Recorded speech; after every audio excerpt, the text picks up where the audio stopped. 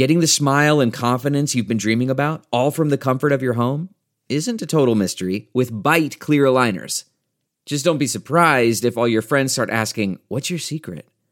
Begin by ordering your at-home impression kit today for only $14.95.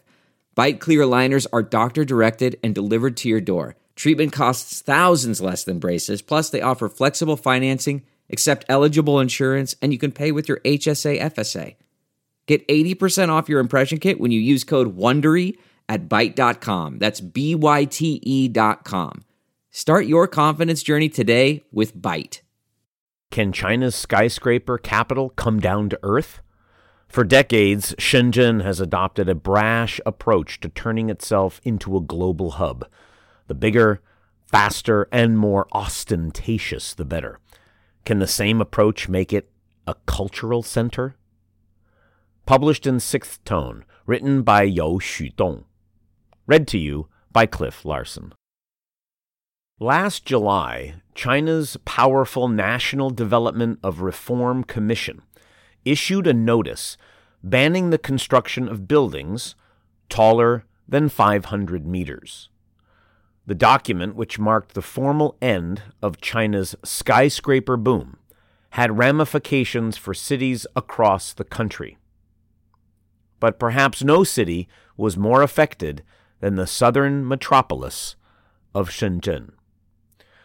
One of China's youngest cities, Shenzhen's rise began when the central government named it one of the country's first special economic zone in 1980. In the 4 decades since, it has grown from a sleepy agricultural border town across the Shanchun River from Hong Kong into one of the world's largest megacities. Home to some 20 million people, it's almost synonymous with the success of China's reform and opening up period. The city's ambitious approach to development is reflected in its built environment. Separated from Hong Kong by only a narrow river, the contrast between Shenzhen's poverty and Hong Kong's prosperity stimulated Chinese leaders' ambition for reform in the early 1980s. 40 years on, the stagnant northern reaches of Hong Kong pale in comparison to the rows of gleaming high-rises on the Shanchun River's northern bank. The unprecedentedly rapid development of Shenzhen, summed up in the expression Shenzhen speed, seems to offer visible proof of the efficiency of China's socialist system relative to the capitalist world across the river. Given the city's relatively small geographic footprint, it was natural that Shenzhen's planners would build upward. Practical consideration aside, however, many Shenzhen officials also associated skyscrapers with progress and material development and were correspondingly eager to break ground on new landmarks. China's first multi-use super high-rise building, the Shenzhen International Trade Center, was completed in 1985. The speed with which the building was finished, construction moved at a pace of 1 floor every 3 days, stunned observers both inside and outside China. Before long, Shenzhen height was added to the lexicon alongside Shenzhen speed. When Deng Xiaoping traveled to Shenzhen to try to relaunch China's stagnating reforms in 1992, he chose the International Trade Center as the venue for a key speech. Looking out over Shenzhen and Hong Kong from a revolving restaurant on the floor's 49th floor, China's paramount post-Mao leader told the assembled crowd that, quote, "Those who do not promote reform should be brought down from their leadership positions," unquote. With Deng's formal endorsement, Shenzhen redoubled its commitment to economic development. Along with local manufacturing economy, the city's property market also took off. In Luohu district, the Shenzhen government held China's first international tender for the land use rights, which was won by a Hong Kong-based firm for a then record $140 million US. The resulting 384-meter-tall Shunhing Square is known locally as the Land King Building, due in part to the record-high price of the land it was built on. Completed in 1996, Shunhing Square immediately became a Shenzhen landmark. Dominating views of the city from Hong Kong, construction also set a record for Shenzhen's speed. A floor was completed every 2.5 days. Since then, the city has continuously pushed the limits of Shenzhen height upward. The city's 592.5-meter Ping An Finance Center, completed in 2017, is currently the second tallest building in China. After work on the structure was completed, Shenzhen was home to 12 of the 144 buildings around the world over 200 meters in height, more than any other city. That same year, Shenzhen's GDP surpassed Hong Kong's for the first time. Higher and faster seem to be written in Shenzhen's genes. However, even before the central government's ban on buildings over 500 meters, there were questions about the sustainability of the city's development model. As more and more Chinese cities built their own skyscrapers, Shenzhen's weaknesses in other areas have been exposed. In particular, compared with its towering economic success, Shenzhen is widely regarded as a cultural desert. Statistics show that Shenzhen lags far behind other major cities in China in terms of cultural venues like museums, galleries, libraries, exhibition halls, theaters, cinemas, and bookstores.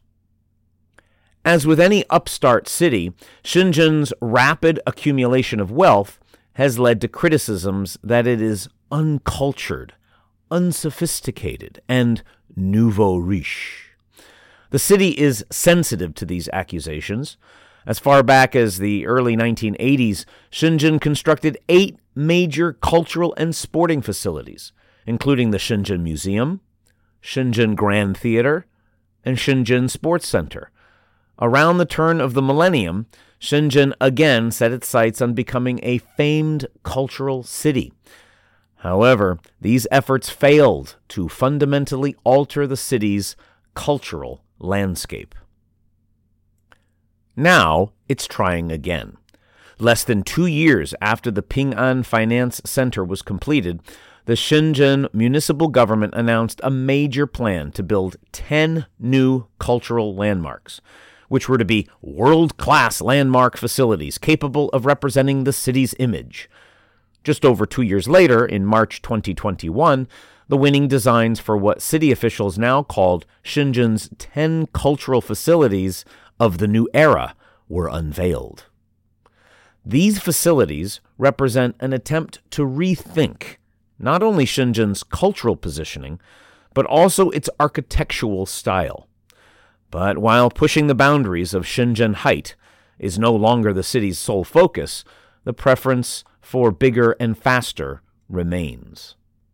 Shenzhen's 10 cultural facilities of the new era are designed by some of the world's leading architectural firms, including Pritzker Prize winners Jean Nouvel, Zaha Hadid, and Sané. But according to Feng Guochun, whose company is collaborating with the German firm KSP, Jürgen Engdahl Architekten, on the new Shenzhen Art Museum, the bidding process's short timeline poses challenges. In an interview last year, Feng complained about vague design parameters, which left bidders unclear as to who would actually use the facilities and what would be displayed inside them. In some cases, the architectural designs for buildings were selected even before the curatorial teams of the institutions they were meant to house were assembled. Motivated by the city's competitive approach to developing cultural venues, architects from all over the world unleashed their imaginations, submitting bold, eye-catching works. But when the building is the real draw, the work of the curatorial teams charged with filling these facilities becomes more challenging, as they must adjust the content of their exhibitions to architects' often highly personal styles. The characteristic Shenzhen speed with which the bids were solicited and chosen, meanwhile, could cause financial or operational problems in the long run. In contrast, Hong Kong, which shares Shenzhen's ambitions of becoming a cultural hub, conducted extensive public consultations and undertook a lengthy planning process for future exhibitions before constructing its highly anticipated M+ museum. The Suzhou Museum, although designed by the acclaimed architect I.M. Pei, is a work of simplicity that fits rather than upends the ancient city's construction style. Even Shanghai, which has built several major cultural buildings of its own in recent years, including the Museum of Art Pudong and West Bund Museum, has generally adopted more restrained and low-key designs. In all three cities, architectural considerations were subjugated to questions of economics, quality of exhibition spaces, and integration with the urban environment. To some extent, the four cities' different approaches stem from their different ways in which culture is consumed in each. Hong Kong, Suzhou, and Shanghai all have longer histories of cultural creation and consumption than Shenzhen. Their stock of diverse, historically significant architecture and cultural heritage means local officials feel little pressure to build new landmarks. In Shenzhen, however, planners still see the city as being in desperate need of showy, avant-garde buildings to make up for the city's lacking cultural or historic heritage. Time will tell as to whether Shenzhen's insistence on going big and bold will be as successful in fostering a cultural scene as it was creating one of the world's top skylines. Even the winning designers of the city's latest round of 10 new landmark buildings are not without misgivings. I hope the construction of the 10 new cultural facilities will slow down or even stop, said Feng. During the launch of the cultural facilities, the public wasn't consulted, only informed. It's now possible for us to create a space for discussion that is open to the public. To give the people a voice, perhaps a large-scale project like the 10 new landmarks isn't necessary. Could it be better instead to build 20 or 30 smaller cultural facilities that are closer to the people? Interestingly, the Shenzhen Art Museum, which Feng helped design, is something of an outlier among the city's new landmarks. Originally approved in 2016, it was only later added to the list. This is reflected in the building's more muted design relative to the other winners. Shenzhen's skyline, built from scratch in a matter of decades, is a testament to the city's freewheeling, ambitious spirit. But with China's skyscraper era now over, the city is struggling to reposition itself. Feng worries that the new cultural facilities will create a city that looks like a movie set, but lacks real depth. He's unlikely to get his wish for a halt to construction, but he's not necessarily wrong. It's not more flashy architecture that Shenzhen needs in order to shake off its label as a cultural desert, but greater collaboration with the city's residents. Translator David Ball, editors Tai Yineng and Killian O'Donnell. Can China's skyscraper capital come down to earth? Published in 6th Tone, written by Yu Shudong, read to you by Cliff Larson.